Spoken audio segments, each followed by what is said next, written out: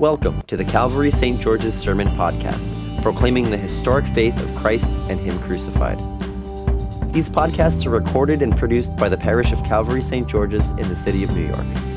For more information, head to calvarystgeorges.org. Well, happy birthday. Feliz cumpleaños. As of today, the triple crown of the great feast days of the church year is complete. Christmas is over, Easter is over, and today is Pentecost, which is the birthday of the church. On this day, 1,988 years ago, the church was born.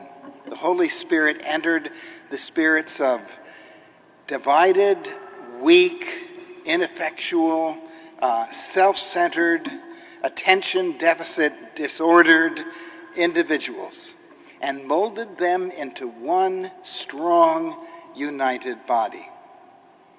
So I'm wondering, why is it that you and I haven't been sending cards to each other this past month that say Happy or Merry Pentecost? Or why is it that this morning we aren't giving each other gifts of little chocolate tongues of fire? This is a wonderful day. And among other things, what a great day to baptize Silas Lee and to welcome him into the body of Christ. This is a wonderful day, but it's also a strange day. It's not easy to understand. For instance, what is that rush of a violent wind? Where did it come from? And where did those tongues of fire come from? What are they? And how could they understand all those languages? I wish that I could learn Spanish as quickly as that. This is a wonderful day. But this is also an unexpected day because when the Holy Spirit shows up, some unexpected and amazing things take place. For example, I have been reading recently about a woman who had a sick daughter, and she went to the store to get some medicine, and when she came out, she realized that she had locked her keys in the car. And so she saw a coat hanger on the ground, and she picked it up to try to open the door, but it didn't work. So she looked up to heaven, and she said, "Dear Lord, please send me some help." And just at that moment, a man drove up on a motorcycle. And he had a big beard, and he had a big belly, and he was covered with tattoos, and he had a bandana around his head. And the woman said, "My daughter is sick. I have to bring her this medicine. Can you use this coat hanger to unlock my car?" And he said, "Sure." And within 30 seconds, he had unlocked the door. So the woman hugged the man and said, "Thank you so much. You are a very nice man." And the man said, "Lady, I am not a nice man. I got out of prison yesterday, and I was in prison for stealing cars." And the woman looked up to heaven, and she said, "Oh, thank you, God, you sent me a professional." Well, that is the sort of thing that the Holy Spirit does. And that is the sort of thing that the Holy Spirit did on the day of Pentecost. This is, for the fourth time, let me say it, a wonderful day. But it's also a dangerous day. And it's dangerous because the central figure of Pentecost, the Holy Spirit, is not someone whom we can control. The author Annie Dillard speaks of how the Pentecost is about losing control. She writes, "It is madness to wear velvet hats to church. We should all be wearing crash helmets. Ushers should issue life preservers and signal flares, and they should lash us to the pews." And she's talking about the Holy Spirit. At the start of this sermon, I prayed, "Come, Holy Spirit, and fill us with fire." And that is a dangerous prayer. It's dangerous because it's talking about power. Pentecost has to do with power, and the proof is in the pudding.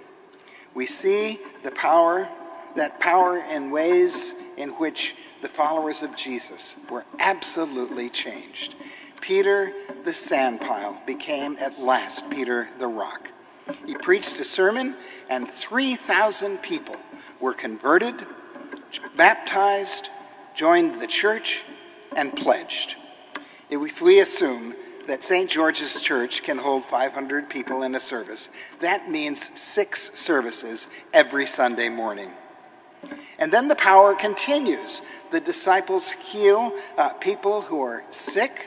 Peter even prays for a dead woman named Tabitha who comes back to life. They start living in community.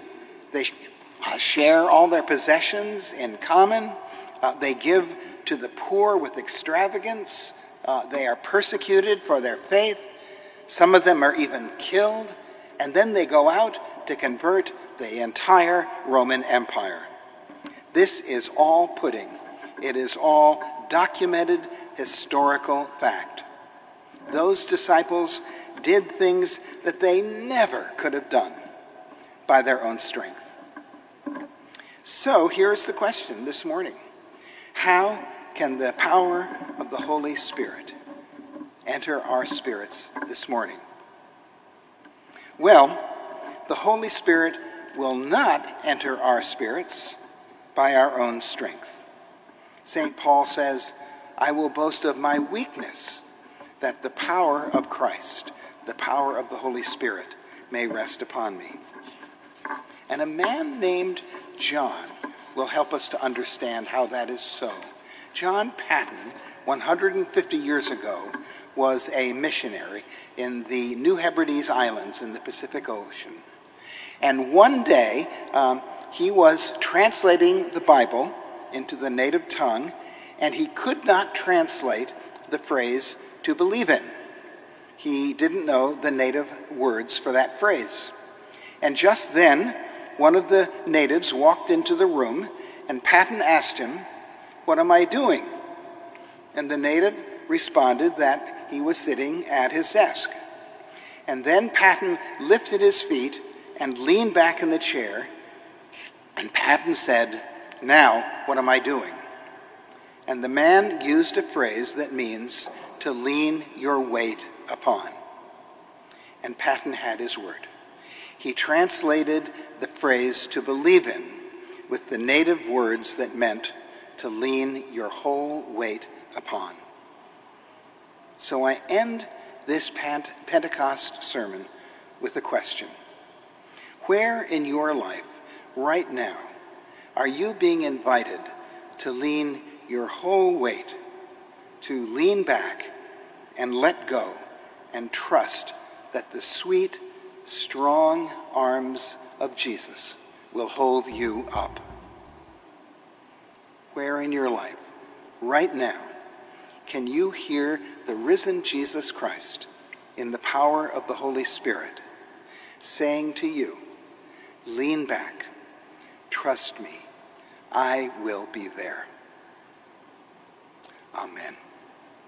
And now, let's get Silas Lee into the body of Christ. Thank you for listening to our sermon podcast, produced and recorded at the parish of Calvary St. George's in the city of New York.